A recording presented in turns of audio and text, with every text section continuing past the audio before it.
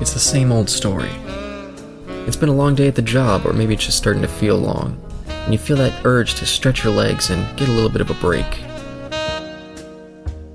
You walk down the street, or maybe you get behind the wheel of your car, and you feel the weight begin to lift.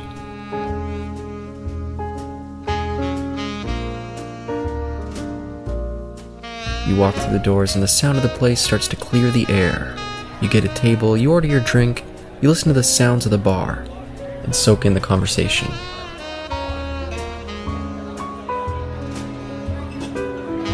Welcome to the T&E Speakeasy with your hosts, Michaela, Isaac, and Caleb.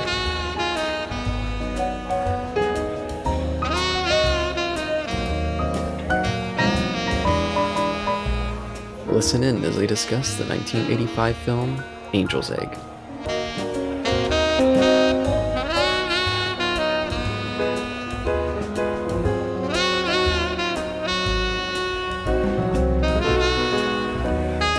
Here we are once again, covering the second film in our strange animation series, Angel's Egg. Yeah, this time we have Michaela on. We were hoping to have her on for Fantastic Planet, but our schedules just didn't fully line up. But here you are, so... Welcome, ladies and gentlemen, those in between. We're here, and we're going to talk about an egg. Yes, definitely an egg. So, what's your favorite? What's your guys' favorite eggs? Super into quail's eggs, dude. Ah, okay, interesting. Yeah, in Filipino culture, they dip them in like a breading and deep fry them, so you're like biting into a bunch of deep fried quail's eggs. Pretty top tier. Caleb, yourself? Oh, I don't eat eggs. Yeah, I've never been a fan. They're vegetarian friendly. Why don't you have them? Oh, but they're so gross. Ugh. Why are they so gross? One, they smell terrible. They have a weird texture. They're like... I mean, hard-boileds do smell really bad, but like they taste pretty good, man. If you get the right way. Like any way of cooking them, I think they smell just unusual, and they have that yolk. I can't stand yolk in any texture. I can handle egg whites a little bit, but the yolk makes my skin crawl. But how about you, Isaac? Oh man, free range and or like the yolk's got to be orange. Those are like oh, those are so good. And as for like my favorite, I'd just say fried. Like just a normal fried egg is like probably my favorite, especially because I get it burnt to the point where it's almost bacon texture. Well, that's yeah, I guess that concludes the podcast about eggs. That's that. Now let's talk about the film. Wait. So I like how like Isaac definitely set up that question for us to introduce Angel's Eggs. We just went off about eggs. One of us could have said, "Oh, my favorite egg is an Angel's Egg," and then started the podcast. Oh, is it? Okay. Kayla, what did you like about Angel's Egg? Well, let's we'll hold on to that for a minute. But first, I wanted to ask if you guys had seen this movie before or had heard much about it going in. Starting with you, Michaela. So my background coming into this film as like a pretty big weeb is that it's been pretty regarded as like, you know, the inspiration to a lot of really good anime. So like I remember when I was watching Soul Eater, that was a big influence for it. A lot of like Bleach I think was also Soul Eater was influenced from Angel's Egg, and the same thing from Bleach was influenced from Angel's Egg. And then obviously because I play with a lot of gamer boys and girls out there, I play Bloodborne and Dark Souls. So that's like I've been told that Angel's Egg influenced a lot of the heavy gothic aesthetic or like this kind of like hopeless kind of like tone that the game had, and I just never really watched it. I'd seen random clips of it on YouTube from like guys on like video essays and like this really controversial guy from a video essay, and he talked about it a bunch, but like I'd never really delved too deeply into it. So really I when I watched it the other day and I did a rewatch today, I came in with like such little knowledge that it could have been blind. I just knew it was kind of a big deal. Yeah, that's how it was when I saw it too. I didn't realize that it had all those influences. I just knew that it was the first, or one of the first Mamoru Oshii films, which is why I sought it out. But yeah, no, I'm not saying that it had influence from any of the show. I'm saying it influenced a lot of media. Yeah, that's what I'm saying. I didn't realize that it had all those tendrils years later. because I haven't seen almost any of the things you mentioned, so I'm not a big anime TV watcher. I just mainly watch films, so I Okay. always miss those references. But how about you, Isaac? Well, to completely go on the opposite end, I'm addicted to YouTube, and all of a sudden, one random day, Angel's Egg just pops into my recommendations page, and was like, okay, I don't know what this is, but that girl is giving me a striking image right now. She's giving me a glare, and I know that glare. That's a glare of somebody who's seen stuff. So it's like I'm gonna put this in my watch later, and I haven't never watched it until you said, "Hey, let's watch Angel's Egg." I'm like, "Yeah, okay, I know what that is, sort of." And then I watched it last night, and we'll get into it. We'll get into it. Yes, we'll get into it. And I guess to get into it, like I did with Fantastic Plan, I did write a summary for this one. But like I mentioned to you guys, I don't know how much value there was writing a summary. I just did it because that's what we did last time. I didn't really think about it too much until it's written. I mean, like I can do the Anime News Network plot summary if you want. If you want, yeah, if it's short, sure. Well, no, it is very short. It's not even. It's only 2 sentences, but I want to hear yours first. All right, the summary. Our story takes place in a world existing in the wake of a global catastrophe. We follow a young, prepubescent girl as she travels through a large, mostly abandoned city with a mysterious egg that she holds protected under her dress, pressed against her belly as if she was pregnant. In her travels, she meets a young man who is seemingly part of a passing army, but takes an interest in her and joins her travels. He's older, and as they travel together, he ponders on the memories of what happened to the world and his place in it, and especially wonders about the contents of the girl's egg. She makes him promise not to harm the egg, but he doesn't listen and eventually breaks it open with a weapon that bears resemblance to a cross. And when he does, the city is seemingly overrun by water, and what remains of the people turns to stone, much like the supposed global flood that may have caused the end of the civilization. The girl is shattered by the destruction of the egg, which she thought may bore the reincarnated dove from the biblical creation myth of the Great Flood, and she runs away from the ruined city to find the man. But instead of reaching him, she falls down a great chasm filled with water, encountering a reflection of herself but as an adult woman. And as she sinks below the depths, she exhales a last breath, and as the bubbles rise, they turn into eggs, which large roots raise up and suspend in the sky. And beyond this, our young man stands at the shores of a great ocean, watching as a giant ball-shaped ship rise out of the water, holding many statues, including that of the young girl and her egg, and they ascend towards the heavens as we end the enigmatic tale of Angel's Egg. So again, kind of a weird summary. It's very, doesn't go into many of the details, but I don't know how much the details of this movie actually affect the plot, so... Plot is an interesting word to say. Exactly, yes. One of the things that I was so surprised about you guys wanting to talk about this is that I knew that it was a very, very, very limited dialogue movie, and it's like over an hour. So everything really rests on the art and the animation and the tone. So I was like, what are we going to talk about?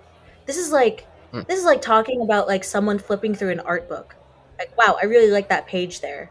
Wow, I really like the way that like this page is next to this page. Like I thought it was going to be very similar to the way that you talk about like a comic or like the layout of like something very visually art focused, because there's not really a ton of plot that we can talk about. I don't think so. I'm going to try my best for sure, but that's coming into this podcast and coming into this recording. That's definitely what I thought. Yeah, and that was definitely something that I was thinking about rewatching it. Because I watched this maybe a year and a half ago, and when I started putting together this strange animation list, I was kind of like, should I rewatch this one? I want to add it to the list, but I don't know if I should go back and see if there's a lot to talk about. But I ran out of time, and I just decided, screw it, I'll put this one on the list, because I think it's worth talking about. But yeah, definitely a lot more thin than Fantastic Planet, I think. But there's definitely lots of ideas in it. I just don't fully grasp them, and so it feels like I have a lot less to say. Whereas Fantastic Planet, we had just tons and tons of things to talk about. But you, Isaac, do you feel a similar way? Well, here's the summaries that I was gonna say. So from IMDb, a mysterious young girl wanders a desolate, otherworldly landscape, carrying a large egg. Anime News Network. In a desolate and dark world full of shadows lives one little girl. who seems to do nothing but collect water in jars and protect a large egg she carries everywhere. A mysterious man enters her life, and they discuss the world around them. And finally, TV tropes. Angel's Egg is a surreal 1985 animated film which was directed by Mamoru Oshii and featured art designs by Yoshitaka Amano. The film centers around a young girl protecting an egg in an abandoned Gothic city who meets a mysterious young man with a cross-shaped rifle. The rest is a bit hard to describe, but it's extremely beautiful nonetheless. Yeah, it's extremely beautiful, no doubt. From the first images, I think right away it's capturing you, just with how distinct the animation is. Which is another thing that it kind of shares with Fantastic Planet. Both of them, I think, feel very distinct with their look. Even other Oshii movies that I've seen, I feel like don't capture this style necessarily. Do you guys feel similarly, or? So I don't. Maybe Mikhail, you've only seen Ghost in the Shell, right? Yes. I'm not sure if I have watched more of his stuff. Not off the top of my head. I think all his works are like incredibly haunting and incredibly, I guess, stark and bleak. And he does have like that penchant for gothic motifs. 'Cause even in Ghost in the Shell, with I don't know. Do I have to preface this as like a spoiler for Ghost in the Shell? It's been out for a while. I don't. Yeah.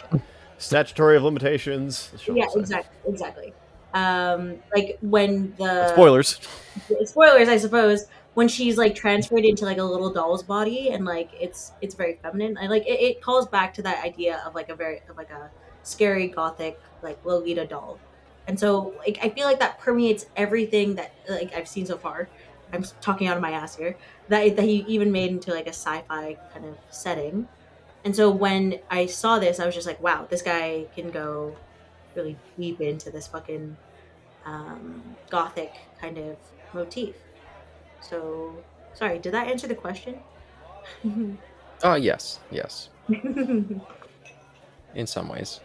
Yes. But I was just more talking about the art style. I feel like he hasn't quite emulated this kind of look necessarily, but I haven't seen everything he's done. But actually, everything that I've seen of him tends to have a pretty drastically different style. So maybe that's just kind of his thing. He likes the very distinct animation for his films, but lots of super like glowy images, like the really white hands at the beginning are really glowy, and yeah, all like the stark like buildings and stuff. Super just pretty landscape to set the movie in. There's all that use of water, and as I've mentioned many times, I love water on screen, even animated water. So definitely capture my fancy in that way. Yeah, for sure. How about you, Isaac? Have you seen other stuff by Oshii? Oh boy, have I? Ooh, okay. This man is something else. Okay. He's I have a history. So I've said this before when we did our Ghost in the Shell 2017 review commentary. Excuse me. That when I watched Ghost in the Shell 1995, I gotta preference that. I had an existential crisis. I literally had a existential crisis and could not like sleep for the night, or at least had a hard time like coping with like what I had just seen on screen, and how like haunting it was, and like it was like one of the first times I'd ever really seen like a surreal film. It's not fully surreal. I think this is more. This is certainly a lot more surreal than 95 is, but nonetheless, there was elements of 95 being a psychological thriller, excuse me, and I was like, this is fascinating. But all the questions it asked about like identity and existence, I was like, oh golly, this is my brain, my still learning brain. I can't take this. This is scary. And the next day at church, I felt a lot better. kind of weird.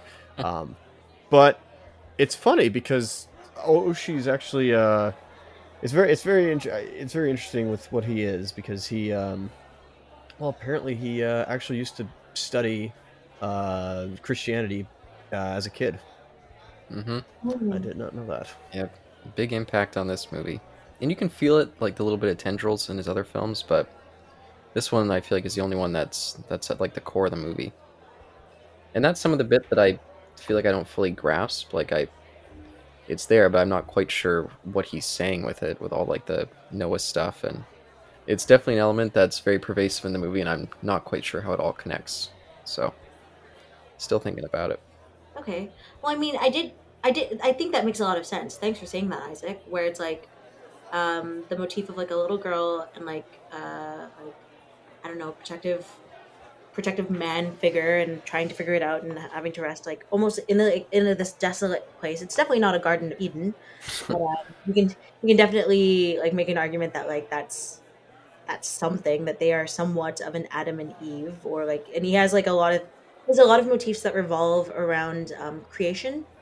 So that suddenly makes like a lot of sense.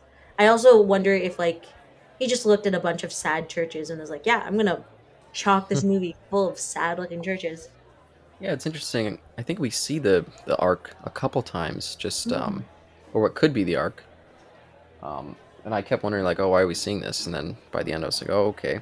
And then even when we zoom out and we see that the world is still kind of covered in flood, and there's just one little slice of land, it's almost shaped like it could be like a ship. And so I was almost like, did this society build itself on the remnants of the ark or something? I mean, again, there's no real details, but I thought that was kind of an interesting idea. But Mm. yeah, for you, Isaac, because maybe you're closer to this stuff than I am. I haven't read the Bible a single inch of it since 2013, so a lot of this stuff is pretty vague in my brain now. But did you see a lot of necessarily connections, like symbolic imagery and things that really connect to that story, or Well, another thing I would like to bring up is the fact that there is a. I think you probably know this filmmaker. There is a man. There is a man himself. Because when I watched this film, I knew it's one of those um, subjective films where it's just like you don't know, like even the creator himself doesn't know like what it's about. It's Mhm. always just one of those like it's not a mystery box thing. It's just one of those like mirror films, as I would call it, of like what do you see in the mirror. And he just, I was looking mostly for influences when I came out of this film. I was like, okay, there is so much like influences, and what the director was influenced by is what can at least not explain the plot, but at least understand like what his references and what their interests are. And there was one particular thing I at least found. There is a one creator, Andrei Tarkovsky. Mm-hmm. Does that Yeah. name ring a bell there, Mm-hmm. Caleb and Michaela? Mm-hmm.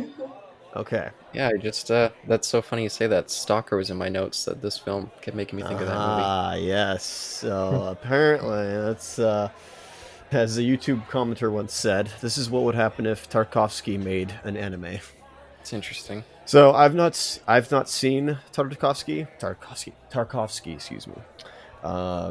This certainly makes me want to go and watch those films. The first thing I saw, not the first thing, but some of the images I saw, and what I felt in my brain, because my entire like throughout this entire like movie, I was like, you know, operating on three levels. I was operating emotionally, intellectually, and then philosophically. Of like, okay, what is this girl going to go through? Like, am I going to get emotionally attached to her somehow? What does all this mean? And not to say like, oh, this means nothing from the intellectual part of my brain, but then philosophically, it's like, okay, what is the symbolism? What is the metaphors? What are the allegories here? And I saw the Gothic architecture. I was moved. I was like, my goodness, how is? I would hope that Guillermo del Toro himself has seen this movie, because goodness gracious, this is something that he would revere with high regards. It's the Gothic architecture in this place, Yeah, it's gorgeous magnificent. stuff. My goodness. Especially with all the shadows of the fish going across it. Some of that's just amazing looking. Oh, beautiful, beautiful stuff. I literally thought like it immediately brought to mind is like, okay, this is European. Like this is once again as North America is fascinated with Japan, Japan is fascinated with Europe. We always look to the east. Or the west. We always look to the west in a way, and so they're influenced by that. I always love it when another culture.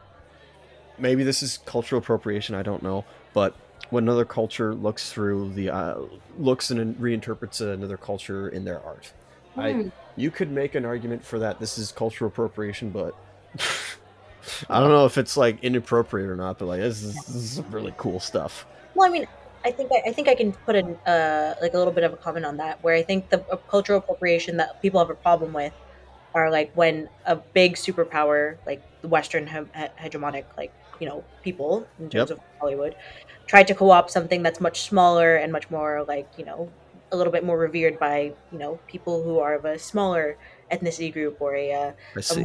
or marginalized. So like very much so, you can call every Bollywood film that tries to depict America as like New York and skateboarders and breakdancing. That's typically cultural appropriation, but I don't think it's as gross.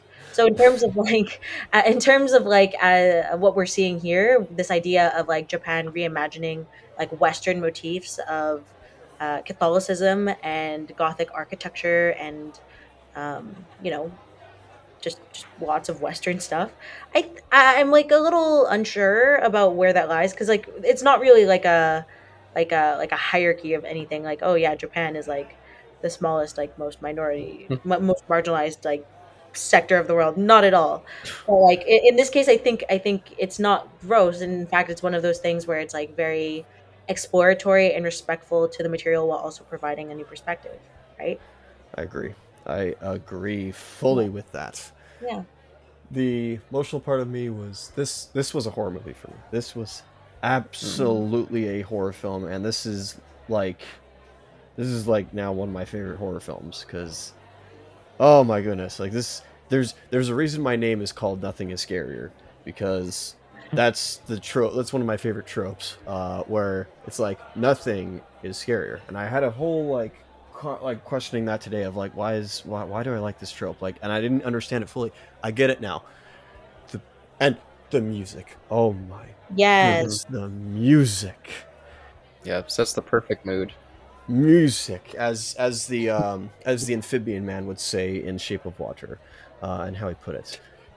This was not Kenji Kwai, surprisingly, which usually Mamoru Oshii pardon me, would frequently work with, and only would do it with.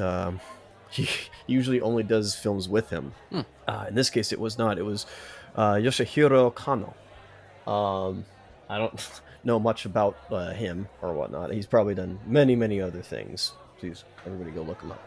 But my goodness, haunting as all heck. Like such a good oh, he's taking um classical baroque music and not even baroque. I don't even know if this is the enlightened period or the romantic period Mhm. of music in that 19th century point of view, but like whatever Tarkovsky was using with his Eastern influences. Again, Oshii was probably like, I want to use this, and he made it, and the music built up the score. And there's some points where there is no music, and there's again just the scariness of this film. I was scared, like I was legitimately like on edge the entire time. I did not want to look away. I only looked away a few times, just to, I don't know, 'cause brain got distracted, but I didn't like check the time at all. I didn't check the timestamp. I didn't look at like the clock. I just focused solely. I didn't even turn a light on. Like, that's how how scared I was. Usually like I would have to turn the light on for these scary movies. No, I was just like, let me be scared for once. And boy, oh, I was scared throughout the whole thing, and there was nothing. Think about it. There was nothing that like stood out. Like there's no monster that like scared you or whatnot. Like it's there the whole time. It's the thought Hmm. of like, oh, there could be something there, and your imagination goes. And that's what's called nothing is scarier, because the nothing, your imagination creates something in your head of like what could happen, and that's it right there. That's when it gets you. Yeah, one of my questions was going to be, what do you guys feel about the pacing? So it sounds like you were completely on board and fully engaged all the way through. Yes, I'll let Michaela ask. Michaela, what did you think? What were you engaged the entire time? Either like this watch or a previous watch. I mean, okay, so I'm not. I watched it only yesterday, the first time, and then I watched it again during. Only yesterday. A good film. Also a good film, correct? But I don't know. Like, I do agree that the pacing had so much to do with like how spooky the film was and how ghostly and how haunting it was. I mean, again, I think that's why. Oh man, I feel like such an asshole because I feel like you're talking it up to the high heavens, and I'm like, I think I'm used to a more fast paced animation style or a more fast paced like directed film, if that makes sense. When it comes to like very heavily animated, like a very like a full animation, and Hmm. so I mean, I'm not gonna say like, oh no, like it should have been like a faster piece or anything, because I do think that the tone was appropriate. Did I not? Did I like? Did my eyes kind of glaze over a couple of times? Because like I'm looking at, I don't really like consider the plot or like anything when I'm watching this film, and I'm just looking at like the pretty pictures, and I'm like, oh, that's beautiful, the composition and like the way that like she's drinking the red ichor out of this glass bottle, or like how the soldier's like holding the egg to her and like he says a line, like I would imagine those parts are where my ears perked up, and there were certain like pictures almost my mind were taking of those moments. But would I say that I was enraptured for every second like you were? Most likely not. Like I remember there was like a scene where she's like coming out of like a like an archway, out of, and it's like full of purples and blacks and blues, and like she's like this very starkly white kind of focal point. And that's what I remembered. I was just like, I don't remember what happened before this. Where did she come from? I kind of forgot. So I'm gonna be like this point of like slight antagonism to Isaac here. Mm. Yeah, and I was more curious because I think on my first viewing I was more in the Isaac camp, Hmm. and my second viewing earlier today, I was still absolutely enjoying it a ton. But I started to be like, okay, I could see, there's no dialogue. This pacing is definitely quite slow. It really wants you to settle in. And I was thinking that I would probably be more engaged if I was watching it in a theater, whereas watching Mm. it at home, there's so many chances for distraction. So I think it's, yeah, definitely one that, you have to be in the right mindset to kind of get in the mood for. And it sounds like, Isaac, you were all there, which is great. I love that. Yeah, I agree with you that this should have been a theater experience. Um, yeah, just Hmm. the everything is especially where they set up with the men. The men, they show up and they have, you don't even know what they look like. You're questioning like what's with the large poles and the ropes. What is this? Is this Oh, this looks something? This is so weird. And then they're chasing fish. They're chasing shadows of fish. It's a specific kind of fish as well. I'll look it up. I know I have it somewhere here, but like, oh my goodness, it's she goes into the cathedral, and then, well, first they set up that they're like throwing these harpoons, hooks, whatever you want to call it, everywhere. They're going crazy. They're going nuts. Like they're blind firing, or there's guns blazing, and it goes. We actually see it go through a window. Um, and so I was like, oh my, wait a minute, rule of three. So we don't see it through a window. We see it go through a window. I'm like, she goes up to the stained glass window. I'm like, is what I think is about to happen going to happen, where she gets impaled by a harpoon? It did not happen, Hmm. but it could have happened. It certainly made me think about it. yeah, and for whatever reason, I feel like there's something about those fishermen chasing like the ghosts of these fish. I feel like maybe that holds some key to the movie in some way. Like just figuring out what that puzzle means will maybe help, kind of open up the gates to the understanding the rest of the movie. There's something just very intriguing about, yeah, these people kind of stuck in this like dead world, chasing after this memory of what they used to have. I don't know, I can't quite get there, but it's super cool. I love that sequence. And the music's super scary and yeah, really really pretty stuff. And plus, again, my attachment to water, I always love seeing marine animals on screen, and those shadows just, yeah, super gorgeous. Love all that stuff. Really cool contrast against the very old school gothic looking city. Hmm. Yeah, and there's fish iconography all over the movie. Just like a lot of like even the gun that one guy holds. A couple times it almost looks like it has like a fish head on the end. Yes, I think I know what you mean. And there's some gargoyles as well who may or may not have fish heads as well. Yeah, and another one that really was puzzling me was the whole jar thing. So there's so Hmm. many fucking jars in this movie, and I was like, okay, Yes. I have no idea what the jar is supposed to symbolize at all. She loves water. She loves drinking water. I'm like, this means something. Well, there's that whole bit when we go to like that like graveyard place, like under the city, and the whole place is just lined with the bottles. All the walls lined with them.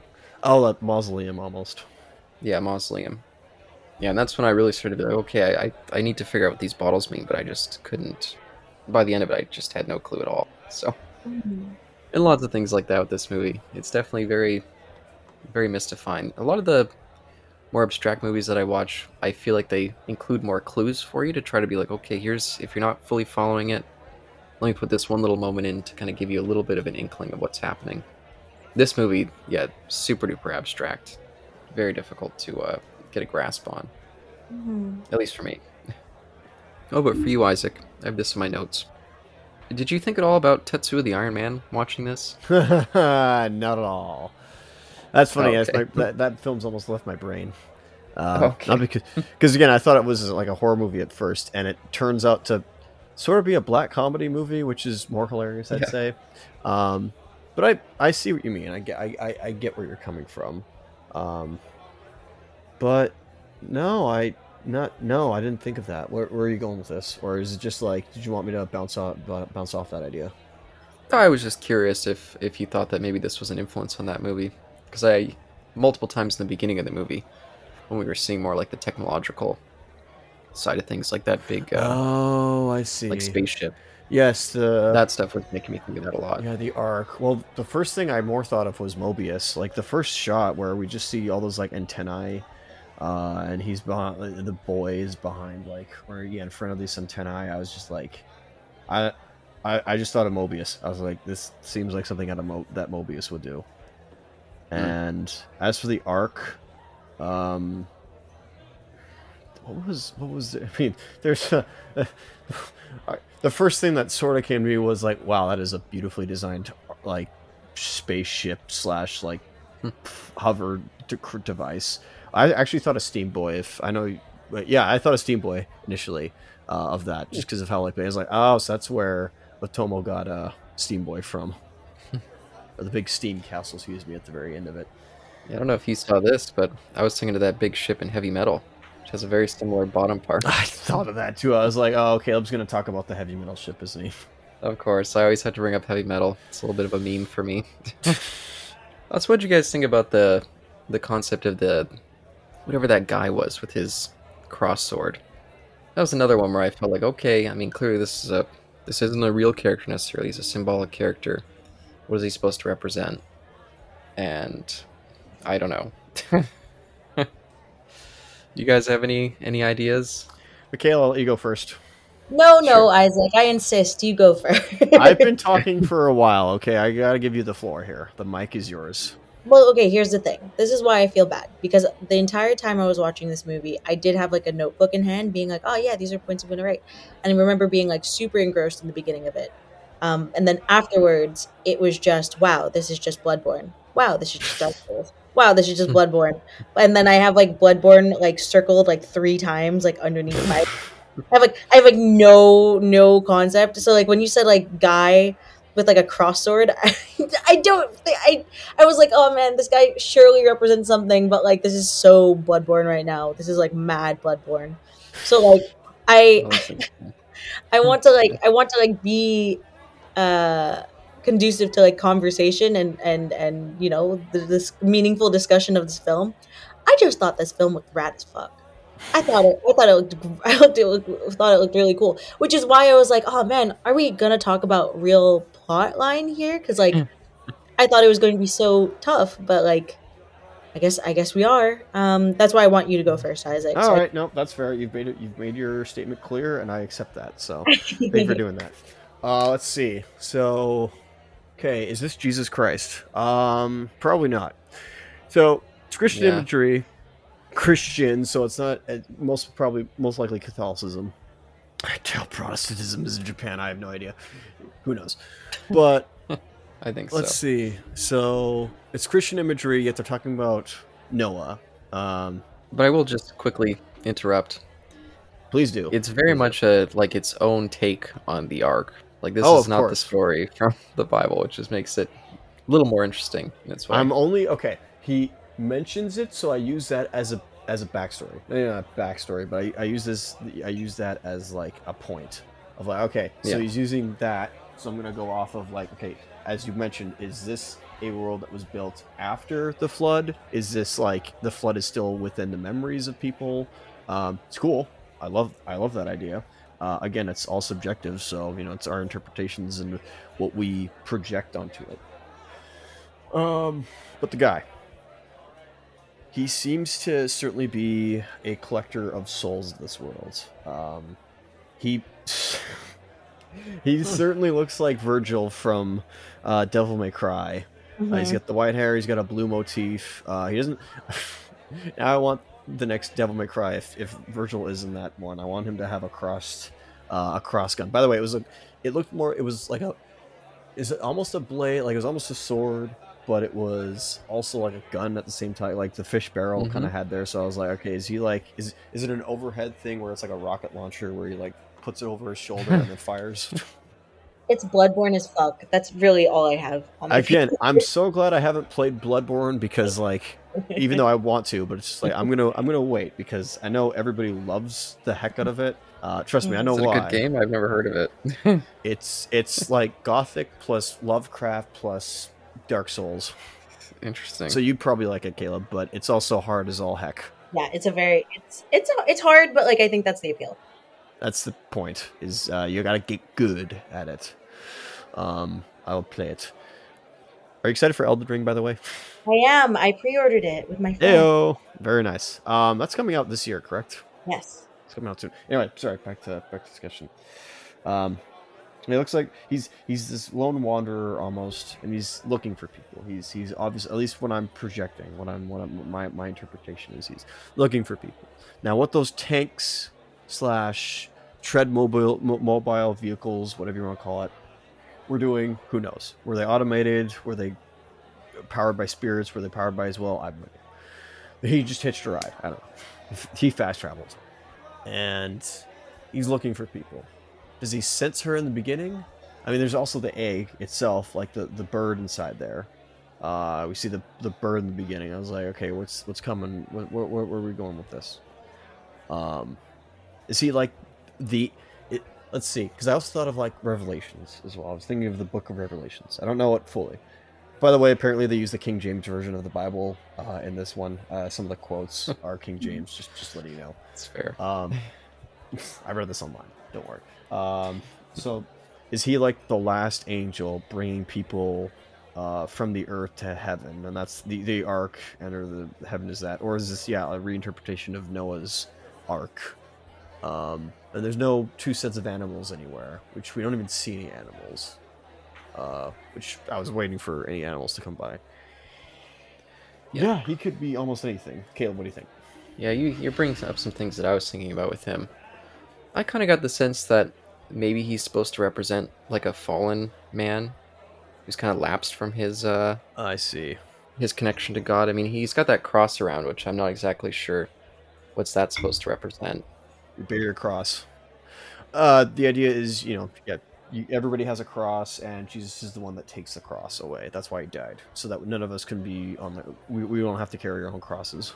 But yeah, we get a lot of tree imagery in this one, and I almost feel like the egg, especially once he destroys it, is supposed to be kind of like, man, and he's so curious all the time, like what's in that egg.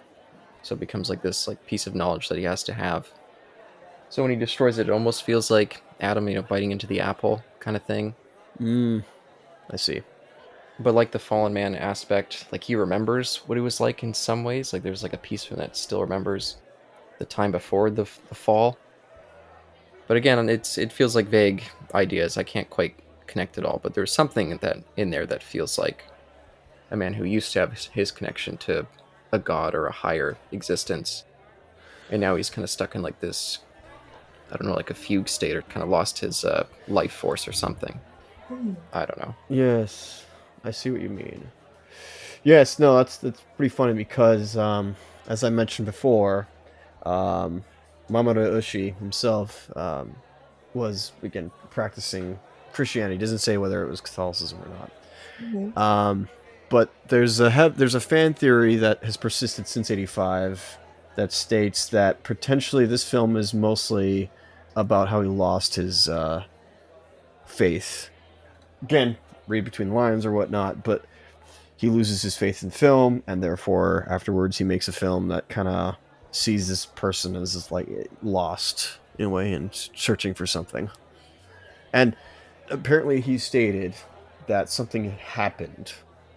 He doesn't say what it was, but he said something happened that caused him to abandon his teachings.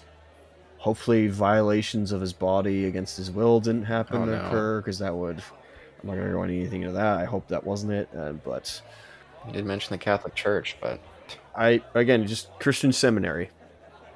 Doesn't mean it was Catholicism. Most likely it probably was, but I don't know fully. It's basically the film is an allegory for his lost faith. It's interesting. Read it as we will. That's just an idea thrown out there. That's, again, I looked for background information, not so much fan explanations, because there were a lot of fan explanations, and at least 2 that I saw on TV Tropes, but I chose not to read any of them. I was like, nope. Yes, I was tempted. I don't want to. Yeah, but I know that we usually we try to come in pretty fresh for these, so I held off. But I was definitely tempted because I was like, oh, I feel so like kind of lost with this movie. And I wasn't sure what I was going to say, so I thought maybe that would help. Fair. But personally speaking, I don't even want to like. I'll go to the grave not knowing what those people's opinions are, unless we have a legit discussion like we are here. Just like, no, I want to hear what other people's opinions are, but I'd rather hear it in person. Like, all right, what's your take on this? Because I can't wait to watch this again. But I want to give it some time, because and then rewatch it. Yeah, well, since the scene is just happening on screen for me, curious what you guys think about that whole the fishermen just kind of stuck in like their lost pursuit of chasing the fish, and what do you guys think of that element? You know something? What's more of a question that people should ask? At least for you, Caleb. Do you ever want to know what's up with the or what the meaning of the beakers and the jars are in this film, or do you want to know the seashells on the toilet rolls or whatever it is in Demolition Man? Demolition Man? What? I don't understand the comparison. What is it? Where's this coming from? It's just because like the seashells are there, and people have asked for years about like what's the purpose of the seashells in the bathroom? Maybe it wasn't on the toilet rolls, but it was just like, yeah, what are the... So I'm just like, which is more fascinating to you, or which was the one you want to know more about? Definitely this one. Yeah, the seashells and Demolition Man, I feel like, are more of a strange joke. So, an inside joke, as you say. Yeah, I appreciate that being left a mystery. I don't need them to explain how they use that as toilet paper. I definitely don't want those details. So, too much information. Oh, but yeah, the fishermen guys. I'm very curious about them. So they are hunting coelacanth. Yes, the Latin word for that is Latimira calume. Meaning grandma fish. Really? No, I just like saying grandma. Someone's being funny, huh? I just like grandmas. They're nice. But yes, they are. Well, it depends on the grandma. Depends on the grandma, exactly. If we were watching Little Girl Lost today, then we would see a bad grandma. But we're watching Speed Demons instead. So, what about Bad Grandpa? Oh God, well. But yeah, so I think the fisherman scene was one of those ones that really stood out for me the first time I watched it, just because it felt like I didn't necessarily see this movie as a horror movie the same way that you do, Isaac. But that scene definitely stood out as like, okay, this is a lot more intense, and I don't know where this is coming from, but it felt super impactful to me both times I watched it, that moment. Interesting. That didn't so much scare me as much. It was mostly the scenes of her wandering around alone. That's what got to me. Those ones actually gave me a sense of like, oh, people. Okay, there's a bunch of these guys. Even though they're probably like dead ghosts, whatever you want to call them, because they actually look translucent. And they're hunting... You can easily go to like Moby Dick. They're hunting a impossible quest, whatever it's called. They're after something impossible. They're going after gold or something like that. I just felt a sense of either familiarity, or it's like, okay, we see people. I'm happy to I feel comfort in a way. Um, but it's not exactly what happens, and they're starting to like find these fish. Again, anything could mean something like that. It's like a cat trying to paw at its shadow or at fish behind glass. Yeah, and I was thinking about, because they do mention in this world that, like in the Noah story, they were waiting on the ark for the dove to come back and tell them that it found land.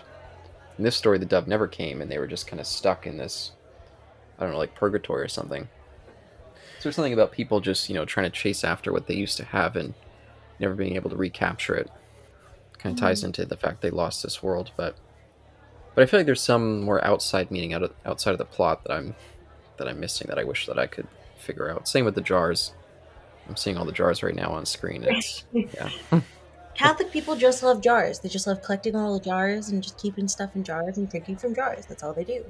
Putting pennies in them, Yeah, but these were beakers more than they were jars. filling it with pennies. Yeah, and the bleakers thing, actually, that was what was making me think of Stalker. There's a lot of bleakers in that movie. That Andre, I forget how to say his name now. Tarkovsky. Tarkovsky, thank you. I keep wanting to say Tartakovsky, but that's not. Completely different guy. Did we talk about the Fisher of Men idea? Like, there is that idea of and I'm assuming this is because now someone's taking them, and like the Bible is rattling around in my brain. Jesus called his disciples the Fisher of Men. Yes. So there's like a big one there, and I mean, Didn't think of that. Thank you. Yeah, no problem.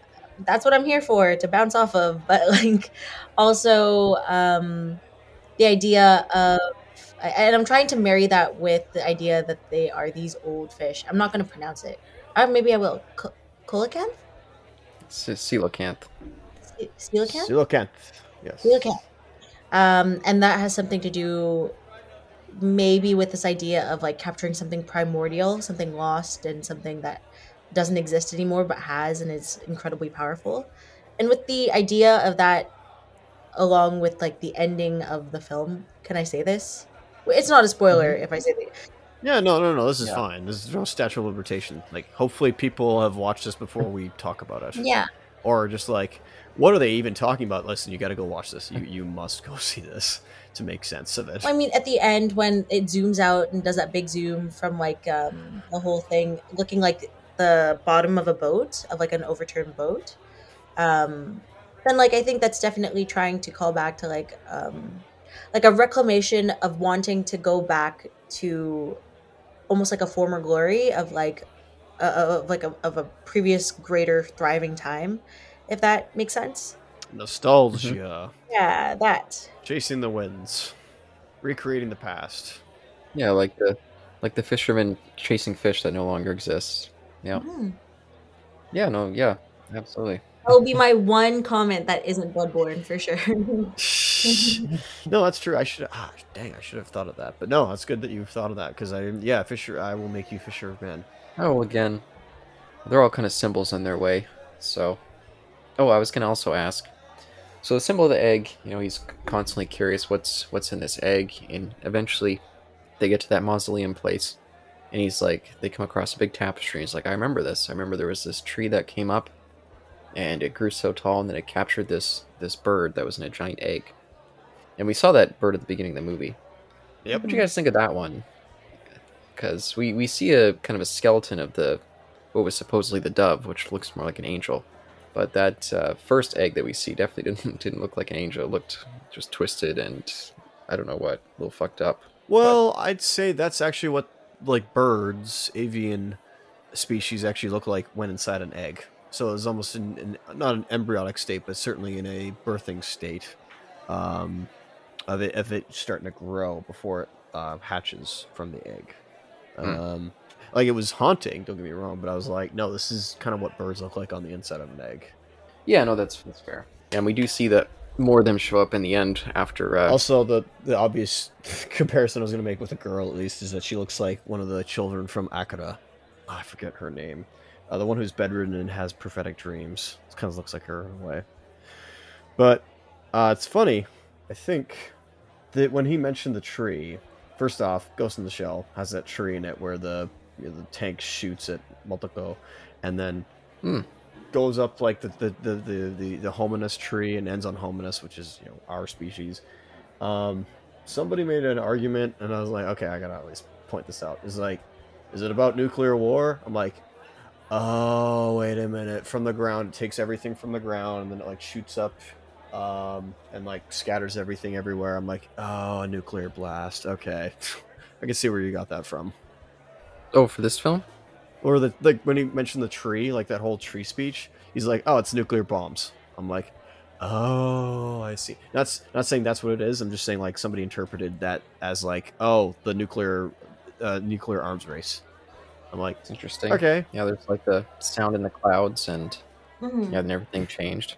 Yep. Yeah, that's interesting. It's good interpretation. I'll say that. But trumpets sounding, going to heaven potentially, like the gates of heaven opening and hearing sounds from it. Maybe not.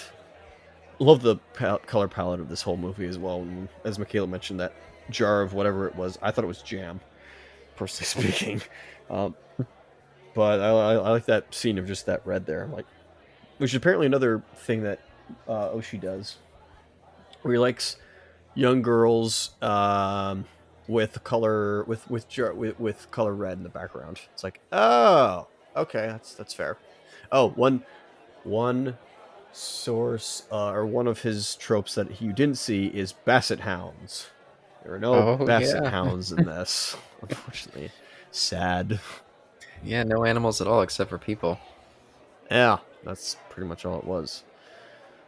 Yeah, so the with the egg, yeah, I thought we were gonna see a dove at some point. We did not, except for that beginning part. And then I also like the fact that the way the eggs came in the back, like at the end after they, well, it was even before that, right? Because she. Mm-hmm. The break happens, and I'll get to that eventually. The break happens, and then she runs out of the mausoleum towards the man, and then in the background, either they were there the whole time, or you didn't. They didn't go there until now. You all of a sudden, and they're not like animated; they're drawn in the background. You all of a sudden see like these eggs coming up from these buildings. I'm like, were those there the whole time, or were those not? Because then after she falls in the water, and produces more eggs, which, I mean, that could be that could be taken as in a lewd sense. Oh, well, I don't know about But that. like she releases all her eggs. It's like, I think the egg that we see was the original egg, the one that the like trees brought up. You said when she's running. I thought we just saw that one egg. okay, maybe I thought there was more, but maybe I'm wrong on that. There's like rocks with bigger rocks on top that kind of present a similar image, but they're not eggs. They're just stack rocks. Potentially. Yeah, then she falls through the chasm. So yeah, yeah, she was another one. I was, because I had an idea of what the man could symbolize. Her, I wasn't too sure. We have this kind of, yeah, clearly she didn't, she's not pregnant, but she looks pregnant as she runs around. She's this prepubescent child. So there's that element of, innocence to her. And yeah, then we get that bit where she sees a mirror reflection of herself as a woman, and then she dies and produces all those eggs. So I'm not quite sure what's going on there yet to percolate on that. So I didn't, unless I'm remembering it wrong, I didn't think she was a woman in that scene. I was like, oh, I was shocked when you said that. I was like, I didn't see that at all. Yeah, she is. She even starts touching her like stomach where the egg would be, and then she reaches her hand up, and she has breasts now, and she looks a lot older. Yeah, I thought that was just her underwater, like the whole time, because she falls underwater. I'm like, what a gorgeous scene! Like, what an absolute gorgeous scene that I could see where Oshii got for, or put. He subtly put that in Ghost in the Shell. Very funny of him to do that, but Yeah, are you watching it? obviously very different. But like, Are you watching in the background? no, I'm not. Oh, yeah, because I was just watching that scene, and it came right after the egg one that I was just talking about. And yeah, it very, very much is a woman version of herself. Wow. Okay. I thought it was just her underwater, and it, like, I did mention, I was like, okay, so her shirt kind of looks like it's floating, so it looks like she's in 0G, so her shirt is like, because it's already long, but it's already like loose enough to like kind of again float with air bubbles or something like that. So it looks like it's breast, but it's not. I'm like, that's clever. That's really clever. But it turns out it actually is. It's like, oh, okay. Yeah, I guess it's like a reflection of her, her more innocent self, and then I don't know. This is her element is definitely one that I don't have any sort of reading on. It's yeah, and then when we see her leaving with the rest of the statues with the egg in front of her still as a child, so it's yeah, I'm As very a much statue. lost on her as a statue. Yes. I mean, like the whole argument of like how are we supposed to see the girl like when we see her like with all of this like fertility imagery and like her being like birthing essentially the next I don't know. What would you even say? What is she birthing? I have no idea. The next civilization? The next, what's her progeny? I have no clue. But like, I think this is like one aspect. Again, we can call back to our conversation around, or a couple sentences around the fact that Oshi really likes using Catholic imagery and tries to respin it through a different perspective. So, I mean, I think looking too much into it and taking it literally is missing the point of what he's trying to do, where it's just like, nope, this is just a lot of imagery that's making your brain like dance around a lot, and like there's definitely lights flashing around and synapses happening, but no, this is just genuinely just like what's happening, and I'm not sure if there's supposed to be any literal metaphor in terms of like this story. So that's gonna be my 2 cents on it.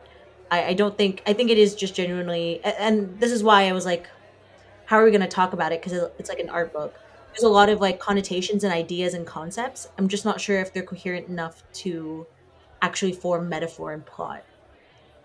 Yeah, some of it definitely does feel super duper loose, and like I said, I feel like a lot of surrealist films, there's usually some like moment of revelation, even if you don't get it necessarily. You're like, oh, now I get that there's something here that I'm missing. I feel that with some aspects of this movie, and other aspects just feel so vague, like the like that giant bird in the egg that we saw in the beginning. Hmm. Like maybe if I understood the connection of the little girl and her egg, maybe I'd get it. But I don't know. Everything feels so tenuous. But Hmm. definitely some sort of spiritual story being told here. Just yeah, hidden very well. When I opened the movie, I again took everything literally, at least for now. It's just to make connections and keep things in mind for later. We see the bird, then we see the man, cross-bearing man, then we see the girl and the egg. So I was like, okay. My brain's like, okay, that's the same egg from the beginning. And she wakes up. And she goes out into the world, and then she just goes on her journey without saying anything but the haunting music in the background to bring us to wherever. And so I'm like, is this a quest she's going on? Is this a quest she's been going on for a long time? Or I'm just like, I'm wondering, like the intellectual part of me is like, okay, what's the story here? I know this is a art film, a surreal film, so it's abstract. It's not gonna mean anything, but I'm just like, is there a story here? And I was just like, okay, this is like a big grand quest she's going on, and it's just her kind of just finding a place to squat and settle down, I guess. Maybe she came down on that ship that lands at the start of the movie. It lands in the water. She spends so much of her time just staring into the water, looking at her, not even her reflection, just staring into it. Yep, And then her final end is in the water, and then she leaves eventually with that ship in I stone. see. So maybe the Angel's Egg title is more literal. Maybe she is supposed to be some sort of, this person bringing innocence back into the world, and then man once again kind of destroys it with his own curiosity and need for I don't know what I satisfy see. its own. Is she an angel herself, and is that her egg, or does she have an angel's egg and she's taking it somewhere? That was or is what is inside not the dove but an angel itself? That was my question. Hmm. Especially and the fact that it gives her hope, the fact that every time she or at least she something's guiding her through this world and getting her through this place, and the fact that she always puts the egg to her ear and hears the sky. She can hear the sky. She can hear. I forget if she said she hear the birds singing. Like it gives her like such a ideal amount of hope, which is like for this world that is saying something. Mm. And of course, man has to snuff it out again as as is wont to do. So, but yeah, I think I've gone through most of my notes, Isaac. I'm not sure if you have a ton more. Oh, I've got some stuff. Okay. Oh, sure, absolutely. So, like, okay, yeah, I'll do. Okay, here's.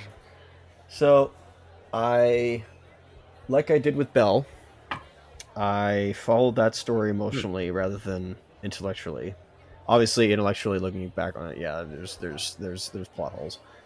But I looked at that film more emotionally, and as I told you, and in Speakeasy already, I very much was into the whole thing. I let my emotions be on my sleeve. You could easily read my emotions that entire time. This I followed it emotionally, and oh man, this film certainly got me, because we follow this little girl around, thinking is she gonna be okay? Is somebody gonna come after her again? The whole nothing is scarier of like what will happen to this child. I'm like, I really hope nothing bad, because again the atmosphere is just like anything could happen. And this man comes, and she sees him before, because they first meet in the town, and then with the command or whatever, the platoon coming through, and then he, I think, asks her name or whatnot, or asks her about what the egg is, and then she runs away and walks around a bit more, and I think gets to the cathedral, if I recall, and then he comes back and he starts following her. I'm like, this is not good. But then I also was like, okay, I hope there's a bond here, especially when he offers to a little moment of like, it's raining, and he offers to, is come under my cloak. I know that sounds probably suggestive, but in the context of the movie, it makes sense. Where just like kind of come under the cover as to be like, let me shield you, gaining trust. And the next few times we just see them bond. I'm just like, this is amazing. Are they going to go on a quest? They're going to meet somebody else. What are they doing? They go in this mausoleum. This is kind of her other place to squat, I guess. I don't know, because he's like, have you been here before? And she's like, nope. I also love the fact that we have facial like nose, like just like nope. Rather than saying anything, silence is golden in a way. I love the use of body language, and we just see them bond. The fight, like her resting on his shoulder, her falling asleep, and him just like staring, like the 1,000-yard stare at us, of just like nothing's getting to this child. And he keeps asking about the egg, and I'm like, there's going somewhere with this. And like he has the egg in his hands at some point. And then we get to the scene. She goes to sleep in this place. I guess this other like sanctuary of hers. We get this 2-minute 40-second, allegedly 2-minute 40-second pause, which is a staple of these abstract films, of just holding on a shot. The only thing that's there is the fire, and it's about to die. The two things that made my like skin crawl and get that like tinge whatever on the back of my like neck / like throughout my body, where my body just was like, when that like scare finally happens. The first one is when she's alone earlier on in the film, and she's looking into like this pond area, which we see kind of the ruins of a civilization around this wooded area. Oh, I love that. I'm like, that's fascinating. Which is, I was just like, what's going on here? What happened here? And we see these flashing lights, and she hears it. And it's either silence or something, and like just bam, it comes out of nowhere, and that got me. I was like, that was my first scare. The second scare, he takes the egg from her, puts it down, takes his cross, and smashes it. I'm like, oh, why? Trust completely broken. My heart sank. In it all the way. And she wakes up the same way she woke up at the beginning of the movie. She looks down. I expect to see blood and guts. I see an empty egg. What that means, we'll get into. But we then cut away. We see her crying. We see her sobbing. We hear nothing. Cut to something else. We hear the scream. The blood curdling scream. I still can hear that in my brain. That got me as well. That scared the daylights out of me. I was like, man alive. What a good blood curdling scream. Yeah, and I just realized that the It's curious that the ground of that theater that she's in is that same kind of checkerboard design that we see at the very start of the movie, with which the man is standing on as that ship comes down. So that's interesting. It's like he was standing in the theater, which kind of is like that church. At least I think of it as church, like the stained glass, like windows. Yes. For whatever reason, I always just associate that with churches. I don't really see that anywhere else, but. Yeah, I guess fancy stuff. And then, like the creation myth he was telling, basically the world floods again, and then we see everyone turn to stone, like he said happened initially. Just kind of combining that Sodom and Gomorrah story. I think that was Salt in that one, but yes, it was Salt. Combining the two. Yeah, where God destroyed that city, and it was up to who was it? Abram to go get his nephew Lot. Yeah, the two kind of God wiping out humanity myths, fucked up myths. I was thinking of Jonah as well, just because of the fish. Except he gave them an ultimatum of sending Jonah there to be like, repent, and I will not destroy the city. And they didn't.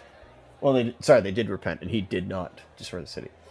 It's funny. Also, I thought the when we first see the men, I thought they also were statues, because they weren't really moving, and then they like something summoned them, like the bell tower, the clock tower struck a certain time. We don't even see it, by the way, but it's there, and then they are off, like instantly out of hibernation. They just go. They immediately go. Time to go to work. Time to go to work. Time to go fishing. Going fishing. And anyway, back to that scene. Yeah, just the look on her face, the scream, like, I understood it. Just the absolute like broken trust between her and the guy. I was like, we had something going here. Like there was a connection. There was a bond. There was a relationship forming. And you just had to go and break the egg. And then she runs towards him as he's leaving the mausoleum and heading towards the woods, and then she falls down. I'm like, oh no, and falls in the water. Oh man, yeah. Like I said, I had 3 modes this entire movie: emotional, intellectual, and philosophical, all working at once. That's the best way to go for surrealist flicks. Yeah, a lot of them I feel like are more about what you feel emotionally than necessarily what's happening in terms of plot or that kind of thing. So that's awesome that you're so primed for it. In a way, there is a story. If you look at it like an emotional one, if you can like buy it, if you go with it, there's an emotional story of heartbreak and or of trust being broken. And yeah, that certainly got me. So that was kind of like the big thing I wanted to talk about, of just like what I was scared of and the emotional story that I was following, at least. Yeah, and I'm shocked that you could remember that ending so in detail without watching it in the background, because I fast forward to where you were talking about, it was just playing as you're going. So I was like, damn, how's he remembering this so well? It's just like, again, it was so provocative to me in a way. Yeah, no, like I said, I want to watch this again. Do you think you're ready for the final thoughts section, or you still have a little bit more? I think so. Go ahead. I've talked enough. Yeah, sure. I guess you first, Michaela, because I think you're the most not feeling it necessarily. So we'll go in order. Cause, yeah. No, okay. Saying I wasn't feeling it would be a misprint of how I feel towards it. Oh, I think I fell into the trap of like hearing about this film through other pieces of media, and I so clearly see that this film has influenced other pieces of media, but in like that weird like young kid way of being like, oh, this thing is actually like this thing, but like it's the other way around, you know. So I think that's where my pitfall comes from, because I want to talk about other pieces of media, and I want to talk about like how this piece of media is so clearly shown in like in a lot of media that I consume, but I can't do that because I'm like, oh no, this is the source material, and it's cool. I just can't do it without referencing other media, and I feel like a little bit of a jackass doing so. So, I guess with my thoughts on the film, hauntingly beautiful. And I think it's great, especially because like I'm pretty sure this was pretty like low budget. I'm not sure, but like the like Hmm. it's like very simple, very slow, very beautiful, very well compositioned. Um, and the atmosphere, it's dripping in atmosphere. I would definitely watch it like a third time and maybe watch it with someone else just to kind of like really kind of soak it in. Um, but would I watch it again by myself? I am not 100% sure. I think it's beautiful and a classic. I think I've watched it. I think I've ticked it off the list. Hmm. Yeah, and you kind of reminded me about how we mentioned earlier that this is one of those movies that you need to see or that would be better suited to be seen in a theater. Mhm. But sadly, because it was so low budget, it was an OVA, so it's straight to video, never made it to theaters. Very sad. Hopefully the Rio one day will show it. But One day. but for me, yeah, I definitely super duper like this one. When I first saw it, I liked it, but I felt so kind of frustrated by the fact that I was missing so much that it just kind of put me off a little bit. But this viewing, I feel like I got a little bit more out of it, and this conversation, I feel like helped a little bit more too. So, but definitely one of the more abstract animes that I've ever seen. It's super duper kind of out in its own surrealist world, which I definitely appreciate. But sometimes I find it frustrating when I watch these movies multiple times and still feel so lost. So, but thanks, Isaac. I feel like you definitely helped me. You're so impassioned about it, so it brought some more passion for me too. So, thanks for that. Hey, you're welcome, bud. Like I said, I was gonna watch it eventually one day. Mhm. Shall I give my final thoughts? I guess. Yes. Absolutely. Please watch this film. For anybody not on the fence about it. Where can you watch this film? YouTube. About that. Because it bombed at the box office, it was released as a movie, and then it was released in an OVA. Oh, You would have to buy. There's no English dub for this. I don't remember when the last time it was released. I mean, like on Blu-ray. Excuse me. Okay. When it was released, but 2014, I think, was the last time it got a release or something like that. oh, okay, nice. So, Anchor Bay Entertainment used to have it, but no longer. This is easily found on YouTube, but Mhm. I would highly recommend this. There's also another film about it. Did you hear about this, Caleb? About a certain Robotech isms that happened with this. What? Explain this. What? So there's apparently a if you ever hear of let's see, Carl Cole Paters. I don't know how to say. Never He's a heard of Roger him. Corman. He's a Roger Corman protege. Oh no. He made a film back in, what was it, 1987.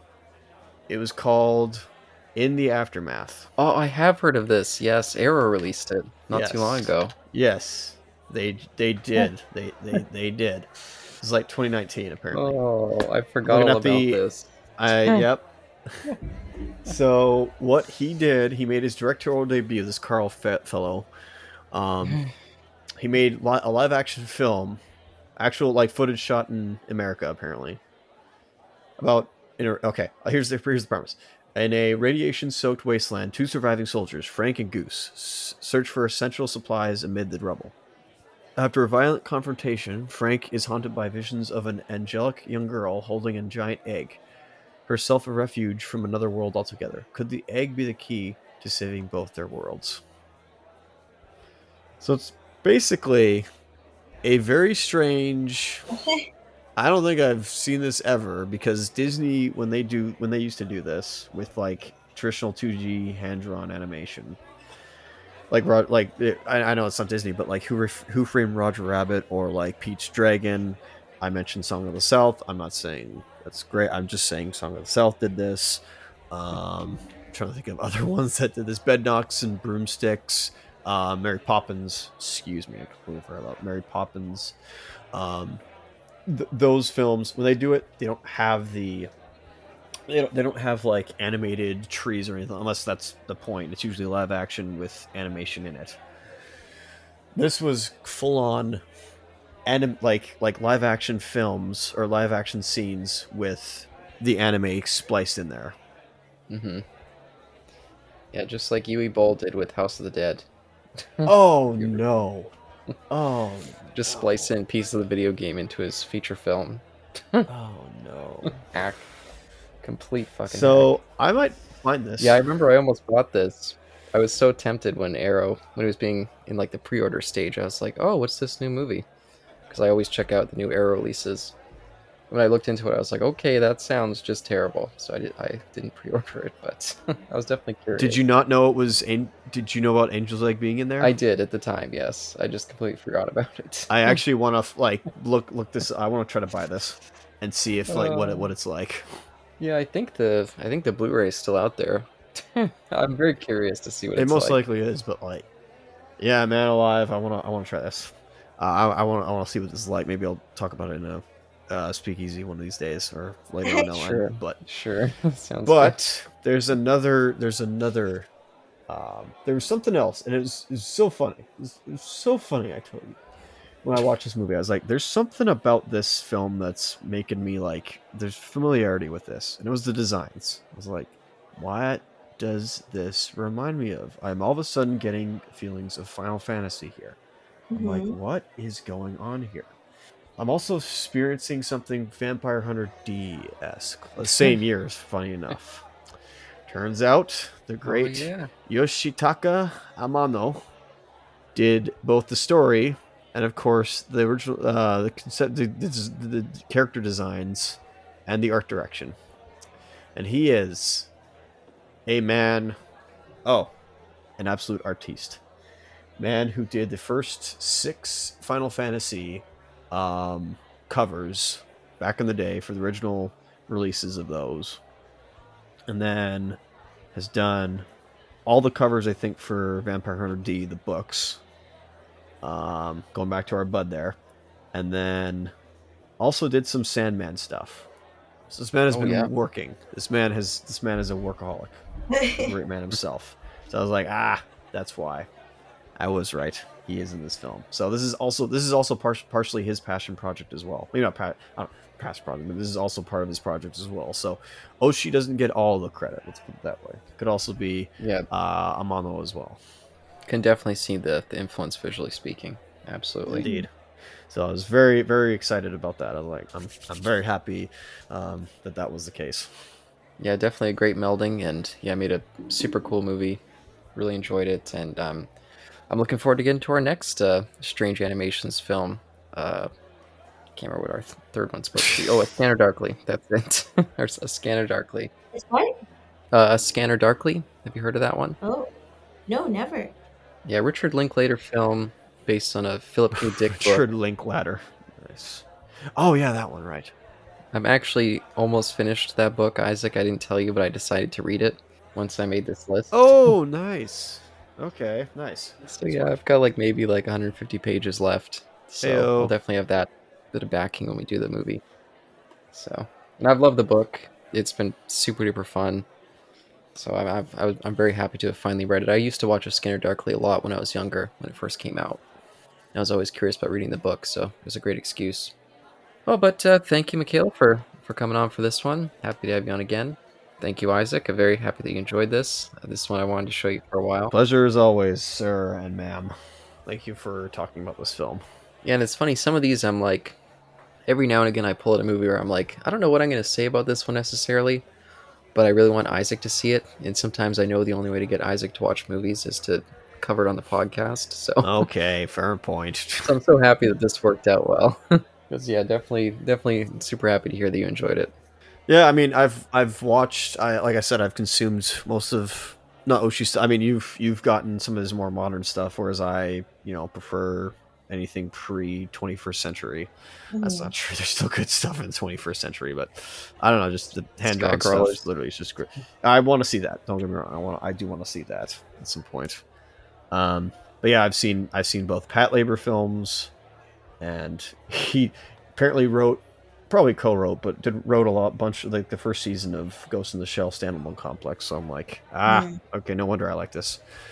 And of course, I also watched Ghost in the Shell, and left an impact on me. So going back to this was like, and also don't worry guys, I didn't have an existential crisis this time. I came out thinking of stuff, but it didn't like make me question reality, especially the line of like, what if you and I are just a memory and it's only raining outside? Like, that would have broken me, like if I was younger. But as a man who already saw Ghost in the Shell 95 and has gone through that, it's like I know better. Yeah, and it is interesting to think that, yeah, when you watched Ghost in the Shell, you were still religious, and then coming to this one now.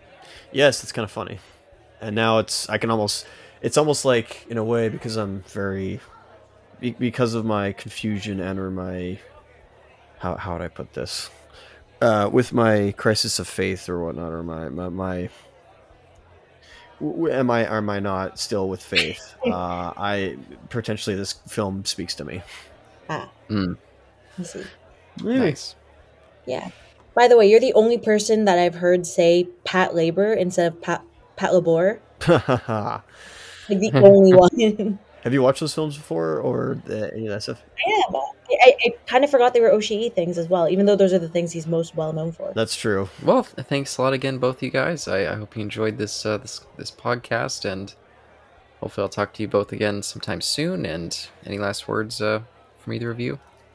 But particularly Isaac, because of your little ending things that you do. I have a quote from my one of my top 5 favorite Cowboy Bebop songs, Walk in the Rain. Till next time.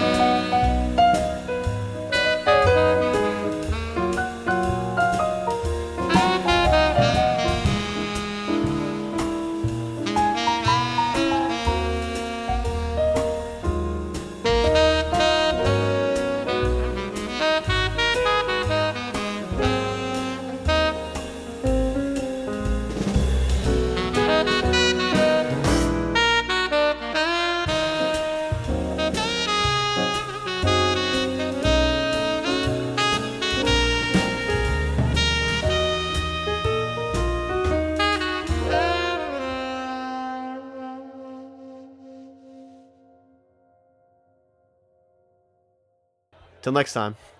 I thought that was the title. I thought you were going to get to the quote. Then you were like, that's it. It's like, oh. No, he literally screams like, he just says, walk in the rain, walk in the rain, walk in the, I walk in the rain, in the rain, in the rain, in the rain. Why do I feel so alone? Is it here that I belong? Hey Caleb, this movie was this movie as blue as Aliens, The Abyss, Wicked City, and The Fog? Yeah, I'm trying to think of another one to add. Resident Evil, a little bit blue, but yeah, definitely more Resident blue. Evil, there's a little bit of blue of that, not as much blue, but there's enough blue in there for us to put in our contenders list. Yeah, maybe we have to add this, to the list. Every time we say it, I have to add Angel's Egg. We gotta make a movie. Not a movie. We gotta make a retrospective where it's just like films that are as blue or more blue than Aliens. Well, that's a shirt. This shirt is more blue than Aliens, Wicked City, The Abyss, The Fog, and some of Resident Evil. You have to go back to Andy Warhol's Blue Movie, one of the first pornos that was. Ooh, that's not a bad idea. I guess we could do that. Anyway.